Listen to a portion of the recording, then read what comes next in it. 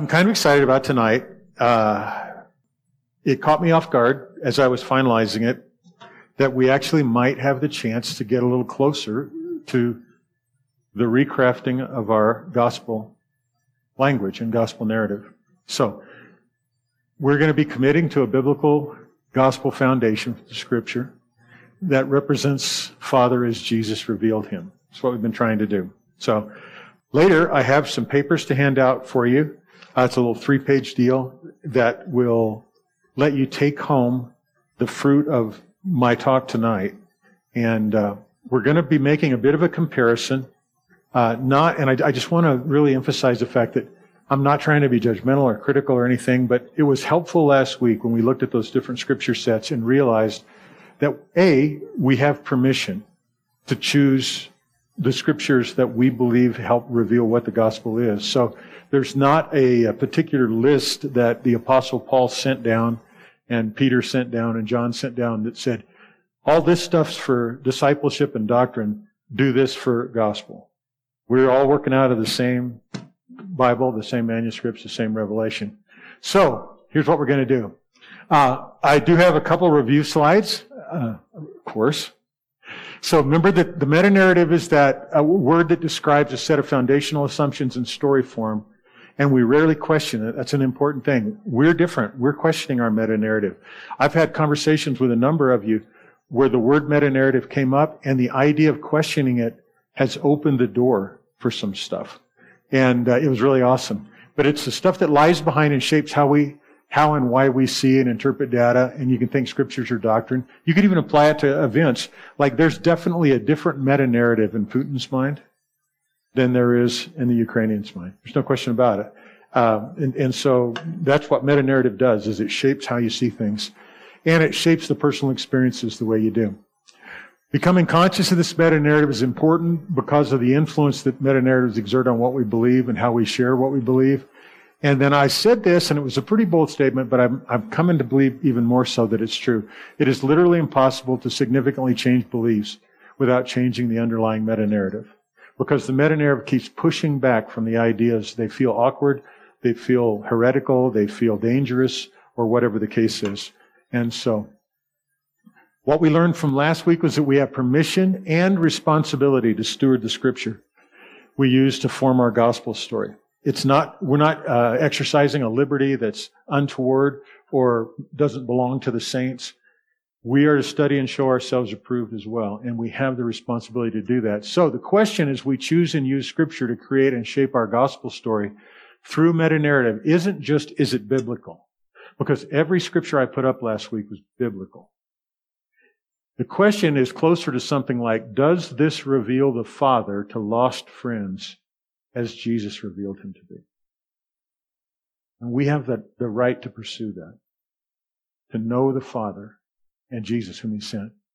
So, we're going to do a little bit of a comparison with the Roman road. And I chose this one for a couple of reasons. One, it's kind of generic and it's very common. It's got history that goes all the way back to the Chick tract days and beyond, and so all of us are pretty much familiar with it. I did go a little crazy on this one slide. It just was fun. You won't have to put up with that on any other slides. So we're going to compare the Roman road, and it is from an organization called learnreligions.com, a website called learnreligions.com. And if you go there and search Roman road, there's an article from which these came exactly. Okay, they came exactly. And the other thing I did is at the end of that essay on the Roman road, they also have some suggested responses to the Roman road. And I've got those up here for us to look at. And then, of course, it's compared against the as of yet unarticulated gospel of the Father's love that you'll be able to find someday soon at a joylandlife.com site near you. So, at least that's the goal. Now, I was reminiscing and celebrating with Jen because before she and Richard took off for Florida on Christmas, if you remember, right at that mic, she asked a question one night about, I used to know how to share the gospel, but with all we've been looking at, I don't know that I do. So it's been almost 2 months that we've been poking around, trying to establish progress in this situation. And I'm excited that we're getting close. I think we are. All right. So this is the meta-narrative from Roman Road, Path to Salvation. In the little yellow thing on the top, I tried to create a relatively unbiased summary of whatever that particular scripture does, and then it'll pop up on the side over here as well. So, Romans 3, 9 through 12. What then, are we better than they? Not at all, for we have already charged that both Jew and Greek are all under sin. As it is written, there is none righteous, not even one. There is no one who understands. There is none who seeks for God. All have turned aside together. They have become useless. There is none who does good. There is not even one. For all, and then they skip down to verse 23. For all have sinned and fall short of the glory of God. Even though they didn't extend to the verses ahead and back, I'm sympathetic to the fact that you can't do that. My scriptures have a longer context, but that's only because I'm that kind of person. Anyway, the emphasis there, I feel like, is unavoidably sin, right? Okay, so that's not besmirching them for saying that. Next one, Romans 6:23. For the wages of sin is death, but the gift of God is eternal life in Christ Jesus our Lord. So the emphasis there seems to be sin in contrast to the gift of eternal life, right? The next one, oh no, there's a question associated with this. So based on this so far, what is eternal life? This doesn't say. We've talked about it. Jesus says eternal life is knowing God and Jesus whom he sent. But is it possible that the narrow context of this verse and these two verses, that people think, when presented this, that eternal life is not sin or not sinning, or it's not death or not dying? And I think it might be. So I just think we're conscious of that. Is it possible that eternal life is something else beyond this comparison, the comparison between sin and death and life? And I think it is, because, what Jesus said in John 17. Okay, Romans 5:8. But God demonstrates his love towards us in that while we were yet sinners, Christ died for us. So the emphasis here is that God loved us while we were still sinners. Now, did God love us while we were still sinners? Yes. I'm not saying this isn't true. Okay, so please don't think, I'm not suggesting it's not true. I'm suggesting that presented as a comprehensive truth, it can misrepresent something as broad and as deep as the love of God. Okay? Does that make sense? Okay. I'm kind of going quick through this because I want to spend the time on ours. What is the arena of our lives in which we can see and experience God's love toward us? Is it just as sinners? Have you ever known anybody who got saved and then got in trouble down the road and they weren't sure about whether God's love really still applied to them? They figured it did at the beginning, but they don't know if it does now. I think that's one of the consequences of this. Yeah. Okay, how about this one? Romans 10, 9, and 10, and then they skipped 11 and 12. It's so hard for me not to emphasize 11 and 12 and see what they skip, but I'm not going to do it tonight. If you confess with your mouth that Jesus is Lord and believe in your heart that God raised him from the dead, you'll be saved. For with the heart a person believes, resulting in righteousness, and with the mouth he confesses, resulting in salvation. For whoever will call upon the Lord, the name of the Lord will be saved. Let me give you a little calendar note. Next week, I believe I'm going to be talking about the word saved and salvation. And then you and I worked on calendar, and I gave you an early week. The 11th would be the first. Is that okay? Okay, cool. So anyway, I'm not going to go into detail about that tonight because I really want to concentrate on the possibility of getting some of these scriptures that'll back up our thing. But the question there is, what is salvation, or what does it mean to be saved? It's okay to ask that. Just because everybody that says it to you expects you already know what it means doesn't necessarily mean that that's what it means. Okay? And we'll look at that in detail next week. Next one, Romans 5:1. Therefore, having been justified by faith, we have peace with God through our Lord Jesus Christ. Can anybody say amen to that scripture? I do. I love it. But the emphasis there is justified by faith and peace with God. And the question that came to my mind was, what justifies us and gives us peace? Is it our faith, or is it God himself? How many people have you known, or have you ever known anybody, that their assurance of peace seemed to rest on their confession and not on a closeness to God? Then if somebody challenges that confession, or they feel like maybe I missed it, all of a sudden the peace is very vulnerable. I think that peace comes from God and from knowing God and being known by God. And that's where I want the gospel that we preach to emphasize that. the knowledge of God, not just a correct response to a doctrine. This is a good one. Romans 8:1.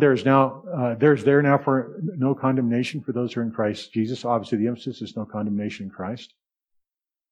What does it mean to be in Christ? This is something that I do have as a bone to pick with the gospel as I knew it for a long time. Is I knew that the concept of being in Christ was super important, but it was never explained. It always seemed just remote, or it seemed positional or something like that. So, do I think that we should be presenting a gospel that allows somebody to know something anyway? And I'm not expecting a newborn Christian who just heard the gospel and responded to have a big theological understanding of that. But is it too much to ask that in our presentation of the gospel, the good news, that what it means to be in Jesus might be a part of that? No, so we'll see. I don't know if I've succeeded in doing that. And then lastly, Romans 8:38 and 39.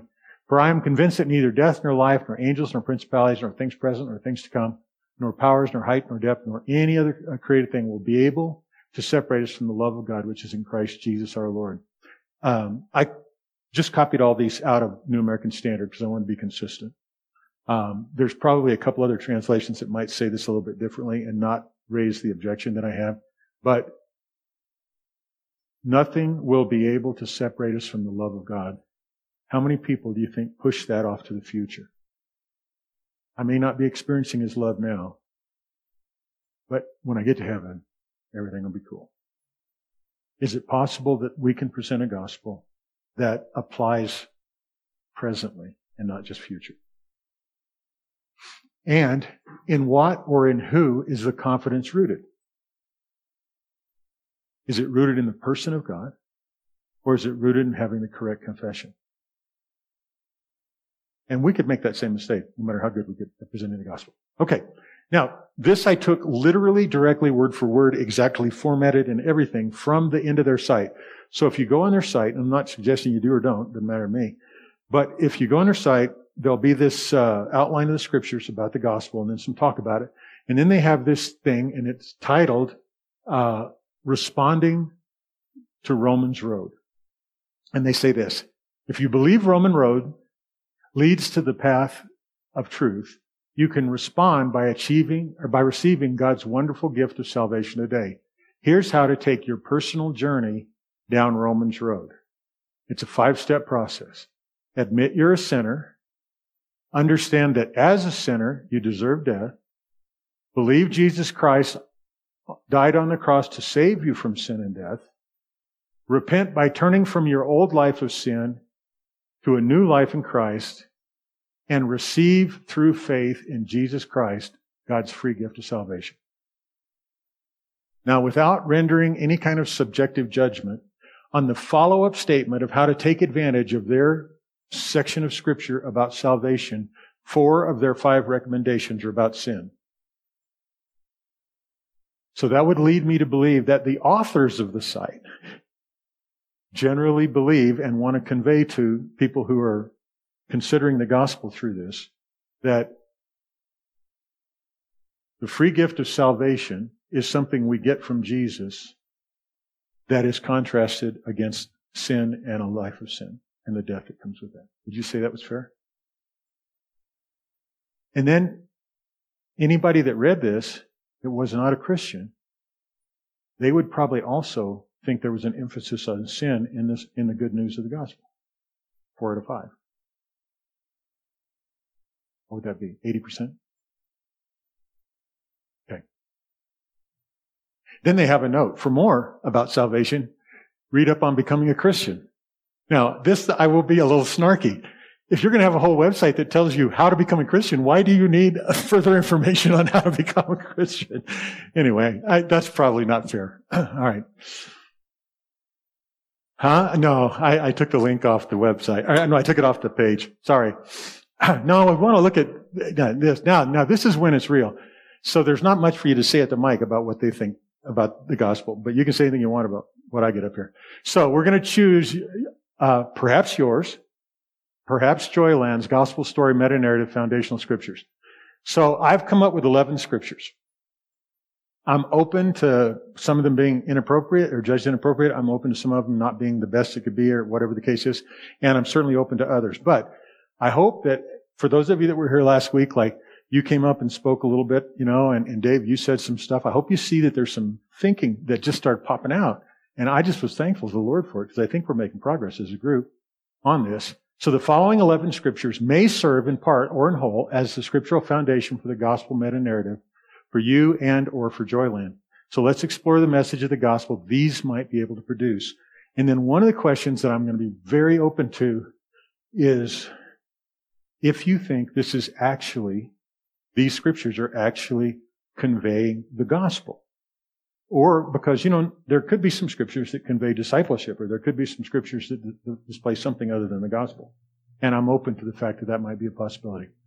So, there's 3 pages of these to make up the 11. And this is where I've got the passages. Would you guys like to have those to read them? Okay. So Jen, if you would pass these out to everybody. There's 19 copies. There are 2 pages, 2-sided one and one the other. They're separated. Those are the 2. Or in other words, they're collated together. Yeah. So the one on top would be that.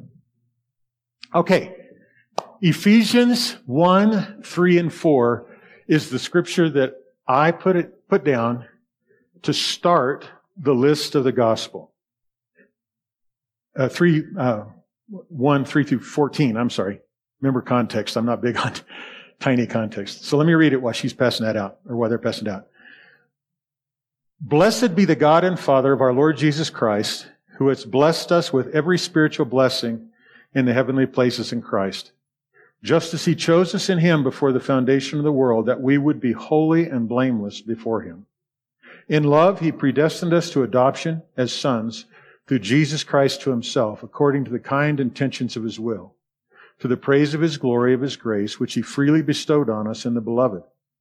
In Him we have redemption through His blood, the forgiveness of our trespasses, according to the riches of His grace, which He lavished on us in all wisdom and insight. He made known to us the mystery of His will, according to His kind intentions, which He purposed in Him, with a view to an administration suitable to the fullness of times, that is, the summing up of all things in Christ, things in heaven and things on earth. In Him also we have obtained an inheritance, having been predestined according to His purpose, who works all things after the counsel of His will, to the end that we who were the first to hope in Christ would be to the praise of His glory. In Him you also, after listening to the message of truth, the gospel of your salvation, having also believed, you were sealed in Him with the Holy Spirit of promise, who is given as a pledge of our inheritance, with a view to the redemption of God's own possession, to the praise of His glory. Now, I think you would be hard-pressed to say that doesn't convey the gospel, because it even uses the word gospel in the Scripture. But I understand, and Vicki made this point last time, when we were looking at those lists of Scriptures, we were not trying, or I was not, but I didn't emphasize this enough, I was not trying to suggest that the recitation of those Scriptures is what we're supposed to do to share the gospel. These are the underlying foundation. Okay? So what I tried to do was I tried to write a brief synopsis of that would kind of tell the story of this aspect of the gospel. And that's the part up next to the scripture reference at the top. The title to this little section that has like 3 scriptures in it is God Chose Our Created Purpose and Destiny. And next to the thing up there that says Ephesians 1, 3 through 14, before God created the cosmos, He, seeing Himself as our, or if you were telling this to somebody, as your Father, predestined us to adoption as sons in Jesus, His only begotten Son from all eternity. Having you as a son is His forever desire and will. So without commentary, let me read it one more time. Before God created the cosmos, He, seeing Himself as our Father, predestined us to adoption as sons in Jesus, His only begotten Son from all eternity. Having you as a son is His forever desire and will. Okay? What do you think? Okay? As a way to start talking about the gospel to somebody who's open to it, do you think that starts in a better place than you're a sinner? Yeah. Okay. All right, the next one. John 1 through 3 and Colossians 1, 15 and 18. Here's John 1 through 3. In the beginning was the Word, and the Word was with God, and the Word was God. He was in the beginning with God. All things came into being through Him, and apart from Him, nothing came into being that has come into being. In Colossians, Paul tells the story similarly, but in other words. It's interesting that this is repeated 3 basic times in Scripture in almost these same words. Hebrews, John, and Colossians. Here's the Colossians passage. He is the image of the invisible God, the firstborn of all creation. For by Him all things were created, both in heavens and on the earth, visible and invisible, whether thrones or dominions or rulers or authority. All things have been created through Him and for Him. He is before all things, and in Him all things hold together. He is also the head of the body, the church, and He is the beginning, the firstborn among the dead, so that He Himself will come to have first place in everything. Now, I could understand why somebody would not think that's a gospel, or even that this is a gospel concept. But let me read the little summary statement. You'll see why I think it is. This Jesus, with God eternally and God Himself, was who made and sustains every created thing. He came with authority and union of the one who created us. So now, before we talk about Jesus coming and dying for our sins or hanging on the cross in some abstract way that reaches back and emphasizes that the only reason He came was because we were sinners, we're setting a context for why the incarnation happened. And we're setting a context for the resource that Jesus brought, which was His authority as our Creator. And that gets into union, and we don't have time to talk about that tonight, but it's something to think about. Okay. I'll read the little summary statement. So now we're going to put the 2 summary statements together. Before God created the cosmos, He, seeing Himself as our Father, predestined us to adoption as sons in Jesus, His only begotten Son from all eternity. Having you as a son is His forever desire and will. And this Jesus, with God eternally and God Himself, who was made and sustains every created thing, He came with the authority and union of the one who created us. So do you see how Jesus is now created with the desire of God to be our Father? Okay. Genesis 1:26. Dave, I was sitting there motivated for sure by why do we not go back to the origin stories? And so I've got a couple Old Covenant stuff in there, or Old Testament stuff in here, that I think actually belongs in the gospel. So Genesis 1:26. 126 through 2:3. It's kind of a long passage, again, and I'm not saying we have to memorize all this stuff to preach the gospel, but this lays the foundation. Then God said, "Let us make man in our image, according to our likeness, and let them rule over the fish of the sea, and over the birds of the sky, and over the cattle, and over all the earth, and over every creeping thing that creeps on the earth." God created man in His own image. In the image of God, He created him, male and female, He created them. God blessed them. And God said to them, "Be fruitful and multiply and fill the earth and subdue it and rule over the fish of the sea and over the birds of the sky and over every living thing that moves on the earth." Then God said, "Behold, I have given you every plant yielding seed that is on the surface of the earth, and every tree which has fruit yielding seed. It shall be food for you, and to every beast of the earth, and to every bird of the sky, and to everything that moves on the earth which has life, I have given every green plant for food." And it was so. God saw all that He had made, and behold, it was very good. And there was evening, and there was morning, the 6th day. Thus the heavens and the earth were completed, and all their host. By the 7th day, God completed His work which He had done, and He rested on the 7th day from all His work which He had done. Then God blessed the 7th day and sanctified it, because in it He rested from all His work which God had created and made. The summary statement to that is God made man and woman in His image and likeness, and declared that all He had made was very good. Then He rested. Now, part of why I put this in there with that kind of a summary statement is that I think people think naturally that God made things and they were all awesome, And then they fell apart, and then he started a scramble to try to fix them. But this says that's not the case.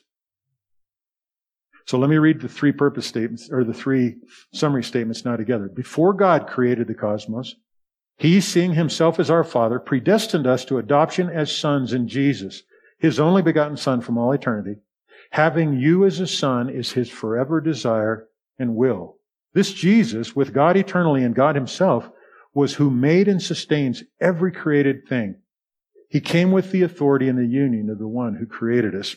And here's what Jesus did. God made man and woman in His image and likeness and declared all He had made was very good. Then He rested. Make sense? That those go together, sort of, as a prelude to the gospel? Okay, now, the next little subhead introduces the concept that a lot of gospel stories start with. And that is sin and darkness and death. Genesis 3, 1 through 11. Okay. Pretty long passage again as a foundation, but the summary statement's not that long. Now the serpent was more crafty than any beast of the field which the Lord God had made. And he said to the woman, indeed, has God said, you shall not eat from any tree in the garden? And the woman said to the serpent, from the fruit of the trees of the garden we may eat, but from the fruit in the tree in the midst of the garden, God has said, you shall not eat of it or touch it, or you shall surely die.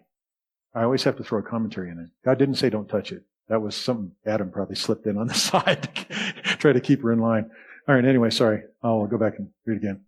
God said, you shall not eat from it or touch it, or you will die. The serpent said to the woman, you surely will not die. For God knows that in the day you eat it, your eyes will be opened, and you will be like God, knowing good from evil. When the woman saw that the tree was good for food, and that it was a delight to the eyes, and that the tree was desirable to make one wise, she took from its fruit and ate. And she gave also to her husband with her, and he ate. Then the eyes of both of them were opened, and they knew that they were naked. And they sewed fig leaves together, and made themselves loin coverings. Then they heard the sound of the Lord walking in the garden in the cool of the day. And the man and his wife hid themselves from the presence of the Lord God among the trees of the garden. Then the Lord God called the man and said to them, where are you? He said, I heard the sound of you in the garden, and I was afraid because I was naked, so I hid myself. And he said, who told you that you were naked? Have you eaten of the tree of which I commanded you not to eat? So the summary statement of that passage of Scripture, and that's a straight through passage with no interruptions. The man and the woman believed the tempter's lie about God and themselves. They took the knowledge of good and evil they were not ready to handle into themselves and became ashamed of themselves and afraid of God and hid from Him. And then if we put that in line with the summary statements as it goes, before God created the cosmos, He, seeing Himself as our Father, predestined us to adoption as sons in Jesus, His only begotten Son from all eternity, having you as a son, my friend, having you as a son is His forever desire and will. This Jesus, with God eternally and God Himself, who made and sustains every created thing, He came with the authority and the union of the one who created us. God made man and woman in His image and His likeness, and He declared that all He made was very good. Then He rested. But the man and the woman believed the tempter's lie about God and themselves, took the knowledge of good and evil that they were not ready to handle into themselves, and became ashamed of themselves and afraid of God and hid from Him. Okay? So darkness and sin opposed our destiny and brought death. All right, now, if you remember back to when we were kicking around a different definition of terms, what is sin? One is violating the command of God. Another possible definition of sin is leaning on anything other than Jesus for your identity. Okay, so this is going to try to look into that a little bit. Okay, so from Romans 5, 12 through 19. And again, that's a straight through scripture. I didn't want to piece it all up. Therefore, just as through one man sin entered into the world. Now, I just turned the page here, but I want you to think. You see how this connects with sin? Okay. So it's not like trying to jump all over the place. We're trying to build a narrative that can take a story form, and the story form can be these little short summary statements. That's kind of what we're at. Okay, therefore, just as through one man sin entered into the world, and death through sin, and so death spread to all men, because all sinned. For until the law, sin was not in the world, but sin is not imputed when there is no law. Nevertheless, death reigned from Adam until Moses, even over those who had not sinned in the likeness of the offense of Adam, who is a type of him who is to come. But the free gift is not like the transgression. For if by the transgression of the one many died, much more did the grace of God and the gift by the grace of the one man, Jesus Christ, abound to many. The gift is not like that which came through the one who sinned. For on the one hand, the judgment arose from one transgression, resulting in condemnation. But on the other hand, the free gift arose from many transgressions, resulting in justification. For if by the transgression of the one, death reigned through the one, much more those who receive the abundance of grace and of the gift of righteousness will reign in life through the one, Jesus Christ. So then through one transgression there resulted condemnation to all men, even through one act of righteousness there resulted justification of life to all men. For as through the one man's disobedience the many were made sinners, even so through the obedience of the one the many will be made righteous. And the summary statement is this: fear and death spread from Adam to all mankind, but the free gift from Father's heart of grace in Jesus was greater than the failure of Adam. In the first, all died. In the second, all lived. So let me read them all together again as our growing gospel presentation. Before God created the cosmos, He, seeing Himself as our Father, predestined us to adoption as sons in Jesus, His only begotten Son from all eternity. Having you as a son is His forever desire and will. This Jesus, with God eternally and God Himself, was who made and sustains every created thing. He came with the authority and the union of the one who created us. God made man and woman in His image and likeness, and He declared that all He had made was very good. Then He rested. But the man and woman believed the tempter's lie about God and themselves, took the knowledge of good and evil they were not ready to handle into themselves, and became ashamed of themselves and afraid of God, and hid from Him. Fear and death spread from Adam to all mankind, but the free gift from Father's heart of grace in Jesus was greater than the failure of Adam. In the first, all died. In the second, all live. So now we're going to talk about Father's love and the fact that Jesus was that plan for all time. Isaiah 53. Dave, I just thought, how could we not include Isaiah 53 as part of the gospel, you know? Who has believed our message? And to whom has the arm of the Lord been revealed? For He grew up before Him like a tender shoot and like a root out of parched ground. He has no stately form or majesty that we should look upon Him, nor appearance that we should be attracted to Him. He was despised and forsaken of men, a man of sorrows and acquainted with grief. And like one from whom men hide their face, He was despised, and we did not esteem Him. Surely our griefs He Himself bore, and our sorrows He carried. Yet we ourselves esteemed Him. Let me reemphasize that. Yet we ourselves esteemed Him stricken, smitten of God, and afflicted. But He was pierced through for our transgressions. He was crushed for our iniquities. The chastening for our well-being fell upon Him, and by His scourging we are healed. All of us like sheep have gone astray.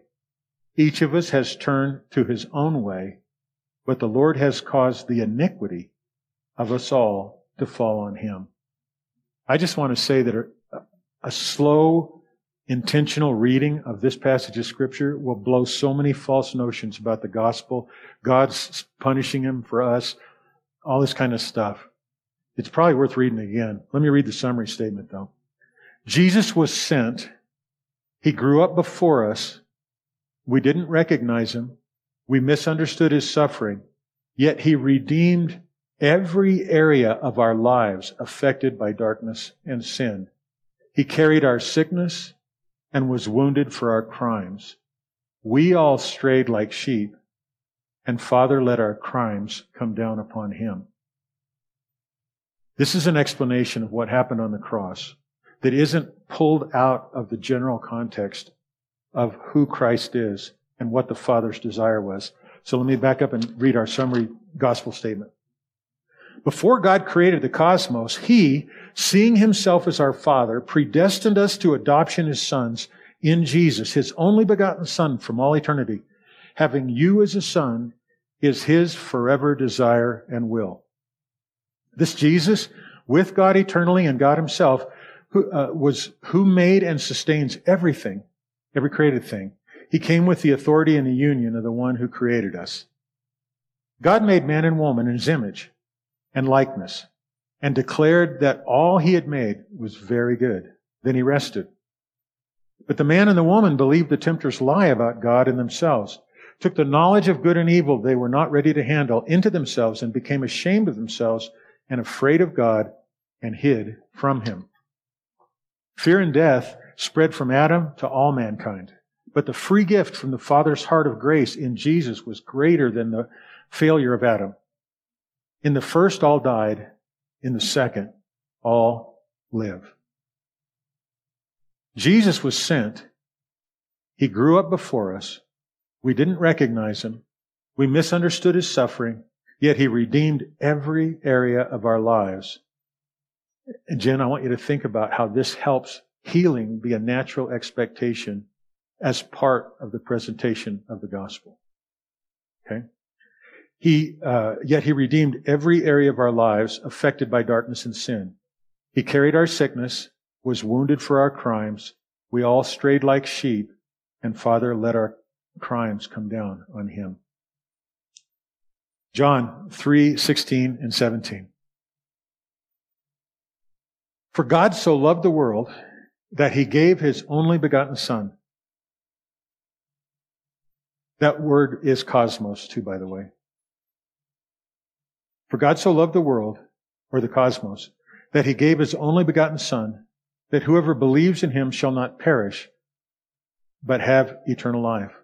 For God did not send His Son into the world or the cosmos to judge it, but that the world might be saved through Him. He who believes in Him is not judged. He who does not believe has been judged already, because he has not believed in the name of the only begotten Son of God. So the summary statement here can talk about darkness, and it can talk about judgment, and it can talk about that kind of stuff without making it the primary basis. Hey, Dave, the primary basis of our presentation of the gospel. God did not send Jesus out of anger. He sent Him from a love that did not falter. He kept loving the cosmos so consistently that when the time was right, He sent His Son Jesus into the very darkness that sin caused among men. Not to judge us for our sin, because sin and darkness is its own judgment, but so that we might be saved through Him. Let me read it in the context. That's a little bit of a bolder summary statement, I understand. So. Before God created the cosmos, He, seeing Himself as our Father, predestined us to adoption as sons in Jesus, His only begotten Son from all eternity. Having you as a son is His forever desire and will. This Jesus, with God eternally and God Himself, was who made and sustains every created thing. He came with the authority and union of the one who created us. God made man and woman in His image and likeness, and declared that all He had made was very good. Then He rested. The man and woman believed the tempter's lie, but the man and woman believed the tempter's lie about God and themselves, took the knowledge of good and evil that they were not ready to handle into themselves, and became ashamed for themselves, and afraid of God, and hid from Him. Fear and death spread from Adam to all mankind. But the free gift from the Father's heart of grace in Jesus was greater than the failure of Adam. In the first, all died. In the second, all lived. Jesus was sent. He grew up before us. We didn't recognize him. We misunderstood his suffering. Yet he has redeemed every area of our lives affected by darkness and sin. He carried our sickness and was wounded for our crimes. We all strayed like sheep, and Father let our crimes come down upon him. God did not send Jesus out of anger. He sent him from a love that did not falter. He kept loving the cosmos so consistently that when the time was right, he sent his son Jesus into the very darkness that sin caused among men, not to judge us for sin, because sin and darkness is its own judgment, but so that we might be saved through him. Now, if this is really going to be a gospel statement, we have to get into the invitation part, what a person can think or believe. So that's what this next one is. Receive and believe Jesus to become the children that we are. John 1, 4 through 13. Father God sent Jesus scripture first. In him was life. Don't want to miss this scripture. In him was life, and the life was the light of men. The light shines in the darkness, and the darkness did not comprehend it. There came a man sent from God whose name was John. He came as a witness to testify about the light so that all might believe through him. He was not the light, but he came to testify about the light. There was the true light, which coming into the world enlightens every man. He was in the world, and the world was made through him, and the world did not know him. He came to his own, and those who were his own did not receive him. But as many as received him, to them he gave the right to become children of God, even to those who believe in his name, who were born not of blood, nor of the will of the flesh, nor of the will of man, but of God. And so the summary statement that I put together is, Father God sent Jesus, his Word and Creator, to share his life with the men who had become a kind of living dead. And while we did not fully understand or recognize him, his life became light in our darkness. When we receive him and believe in him, we once again have the power to be the children of Father God we were predestined to be from the beginning. So let me go ahead and put the whole statement together couple more times. Before God created the cosmos, this is like psychological torture, right? Reading it over and over again like this. Okay. Before God created the cosmos, he, seeing himself as our Father, predestined us to adoption as sons in Jesus, his only begotten Son from all eternity. Having you as a son is his forever desire and will. This Jesus, with God eternally and God himself, who made and sustains every created thing, he came with the authority and union of the one who created us. God made man and woman in his image and likeness, and he declared all that he had made was very good. Then he rested.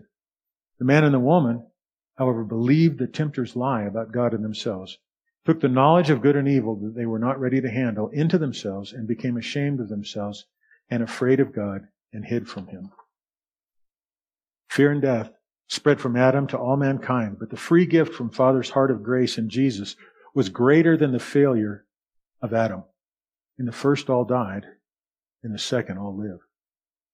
Jesus was sent. He grew up before us. We didn't recognize him. We misunderstood his suffering, yet he redeemed every area of our life affected by darkness and sin. He carried our sicknesses and was wounded for our crimes. We all strayed like sheep, and Father let our crimes come down upon him. God did not send Jesus out of anger. He sent him from a love that did not falter. He kept loving the cosmos so consistently that when the time was right, he sent his son Jesus into the very darkness that sin caused among men, not to judge us for sin, because sin and darkness is its own judgment, but so that we might be saved through him. Father God sent Jesus, his Word and Creator, to share his life with the men who had become a kind of living dead. And while we did not fully understand or recognize him, his life became light in our darkness. When we receive him and believe on him, we once again have the power to be the children of Father God we were predestined to be from the beginning.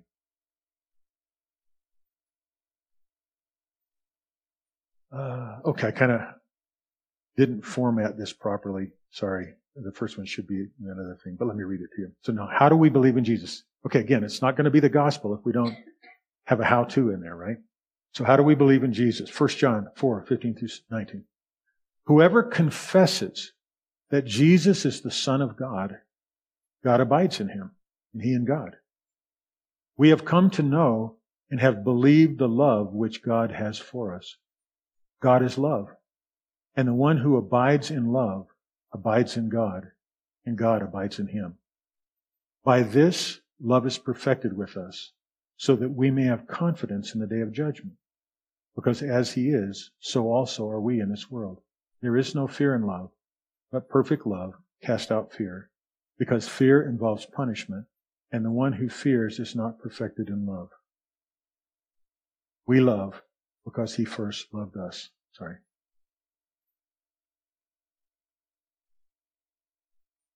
Here's the summary statement. We are invited to know and to believe, or you are invited to know and to believe, the love that God has demonstrated for us by sending Jesus. In believing and confessing Jesus is Lord, we confess our belief that God is love, and love casts out fear of punishment and final judgment. Okay, our next one. There we go. Sorry, one slide behind. Our next one is Romans. And this is again under the heading of how do we believe in Jesus? Well, what does it say? The word is near you. It is in your mouth and in your heart. That is the word of faith which we are preaching. That if you confess with your mouth Jesus as Lord and believe in your heart that God has raised him from the dead, you will be saved. For with the heart a person believes, resulting in righteousness, and with the mouth he confesses, resulting in salvation. For the scripture says, whoever believes in him will not be disappointed.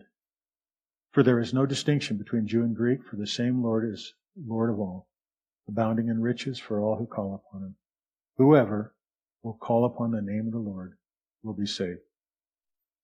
And just a little commentary about that passage of scripture. To stop short of talking about not being disappointed in God and that whoever calls upon him will be saved, to me, is criminal when you're talking about the gospel. Because one of the things everybody faces is the fear of being rejected by God or being disappointed in their attempt to be coming to him. And so the scripture is pretty plain that Paul talks about there. And he's talking specifically about Israel and some things, but anyway. All right, so here's the summary statement of that, which is almost as long as the verse. Right now, the Holy Spirit's gift of your words of belief are in your heart and in your mouth. The belief in your heart leads to righteousness that Father God has given you in Jesus. The belief spoken by your words that confess and call Jesus as Lord declares the salvation you receive in him. Whoever, that can be you, believes in Jesus will not be disappointed. And whoever, that can be you too, calls on Jesus as the Lord will be saved. So now let me torture you one more time. But we are building something that we have to judge and consider as a possible way of talking about the gospel. Before God created the cosmos, he, seeing himself as our Father, predestined us to adoption as sons in Jesus, his only begotten Son from all eternity. Having you as a son is his forever desire and will. This Jesus, with God eternally and God himself, who has made and sustains every created thing, he came with the authority and union of the one who created us. God, Jesus really, made man and woman in his image and likeness and declared that all he had made was very good. Then he rested. The man and woman, unfortunately, believed the tempter's lie about God and themselves, took the knowledge of good and evil they were not ready to handle into themselves, and became ashamed of themselves and afraid of God and hid from him. Fear and death spread from Adam to all mankind. But the free gift from Father's heart of grace in Jesus was greater than the failure of Adam. In the first, all died. In the second, all live. Jesus was sent. He grew up before us. We didn't recognize him. We misunderstood his suffering. Yet he redeemed every area of our life afflicted by darkness and sin. He carried our sickness and was wounded for our crimes. We all strayed like sheep, and Father let our crimes come down upon him. God did not send Jesus out of anger. He sent him from a love that did not falter. He kept loving the cosmos so consistently that when the time was right, he sent his Son Jesus into the very darkness and sin caused among men. The very darkness that sin caused among men. Not to judge us for our sin, because sin and darkness is its own judgment, but so that we might be saved through him. Father God sent Jesus, his Word and Creator, to share his life with the men who had become a kind of living dead. And while we did not fully understand or recognize him, his life became light in our darkness. When we received him and believe in him, we once again have the power to be the children of Father God we were predestined to be from the beginning. We are invited to know and to believe the love God has demonstrated for us by sending Jesus. In believing and confessing Jesus as Lord, we confess our belief that God is love, and love casts out fear of punishment and final judgment. Right now, the Holy Spirit's gift of your words of belief are in your heart and mouth. The belief in your heart leads to the righteousness that Father God has given you in Jesus. The belief spoken by your words that confess and call Jesus as Lord declares the salvation you receive in him. Whoever, that can be you, believes in Jesus will not be disappointed, and whoever, that can be you too, calls on Jesus as Lord will be saved. And the final one I've got in here is what makes this beautiful gift of life possible. An explanation to all that we just read. Galatians 4:6. Because you are sons, God has sent forth the Spirit of his Son into our hearts, crying, Abba, Father. The summary statement is, remember that God thought of himself as your Father before he ever created anything in the cosmos through his Son Jesus. It is because he knows you are predestined to be his son in Jesus that he has sent the Spirit of his Son into your heart to cry out with you, Abba, Daddy, Papa God, here I am, your child. And for the last time, perhaps, I will burn these words into your mind.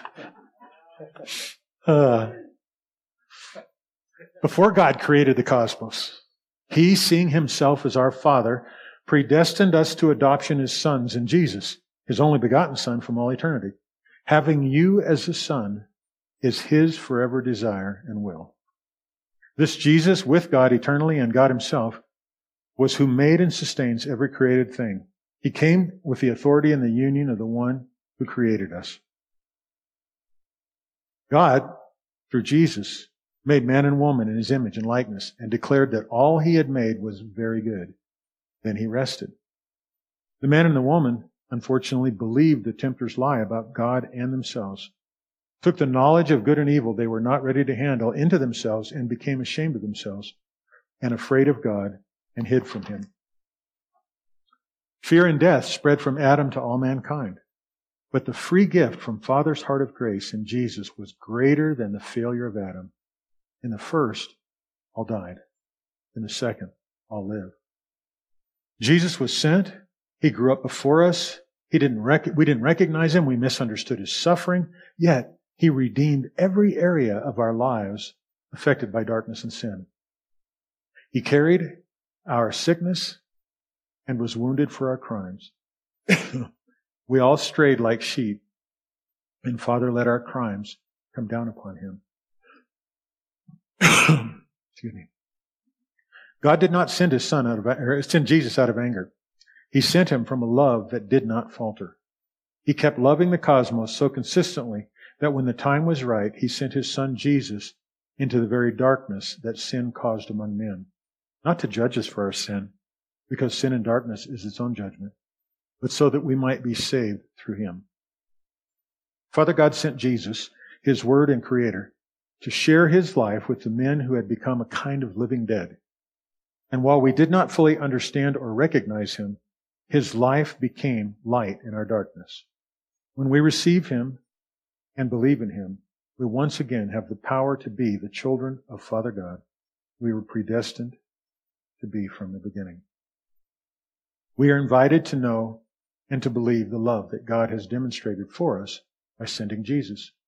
In believing and confessing Jesus is Lord, we confess our belief that God is love, and love casts out fear of punishment and final judgment.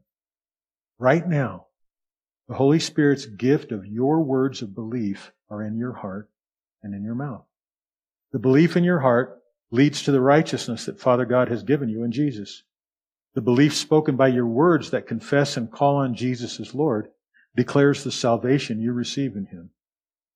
Whoever, that can be you, believes in Jesus will not be disappointed. And whoever, that can be you too, calls on Jesus as Lord will be saved. Remember that God thought of himself as your Father before he ever created anything in the cosmos through his Son Jesus. It is because he knows you are predestined to be his son in Jesus that he has sent the Spirit of his Son into your heart to cry out with you, Abba, Daddy, Papa God, here I am, your child.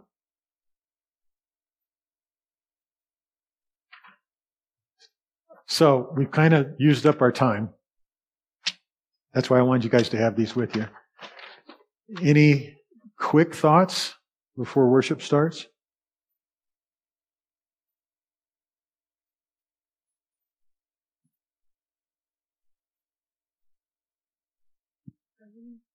Let's make sure it's on there. It should be on. So, are you asking our quick thoughts before this finds its way to a joy? Oh, there's still more work to do on it from there. So okay. Yeah, no, it could be, I don't mind any thoughts. We're just not going to take a whole lot of time, so it's just got to kind of be quick. But yeah, eventually we're working towards, as you know, a way to articulate the gospel that fits a little better with the way we understand, as opposed to like that Roman road pass or something. So I was just thinking, nowadays it's such a big deal about pronouns, and talking with some other people and things. I've been taught this since I was little. So I, as a girl, automatically know I'm included in this sort the son thing, the son and daughter. Yeah. Okay. Right? I thought about that. Yeah. And like we are going to be a son of God, it's going to be immediate turn off for some. So if we're looking at speaking in this current culture, in this current language to a group that doesn't have any concept of what we're speaking. That's good. That's good. That would just, making sure that we follow the culture in the right way. Sure. Right. That's good. That's good. Yeah. Excellent. Okay. Let me ask you a question since you took time to come up. If you read through those summary statements, do you think that's the gospel?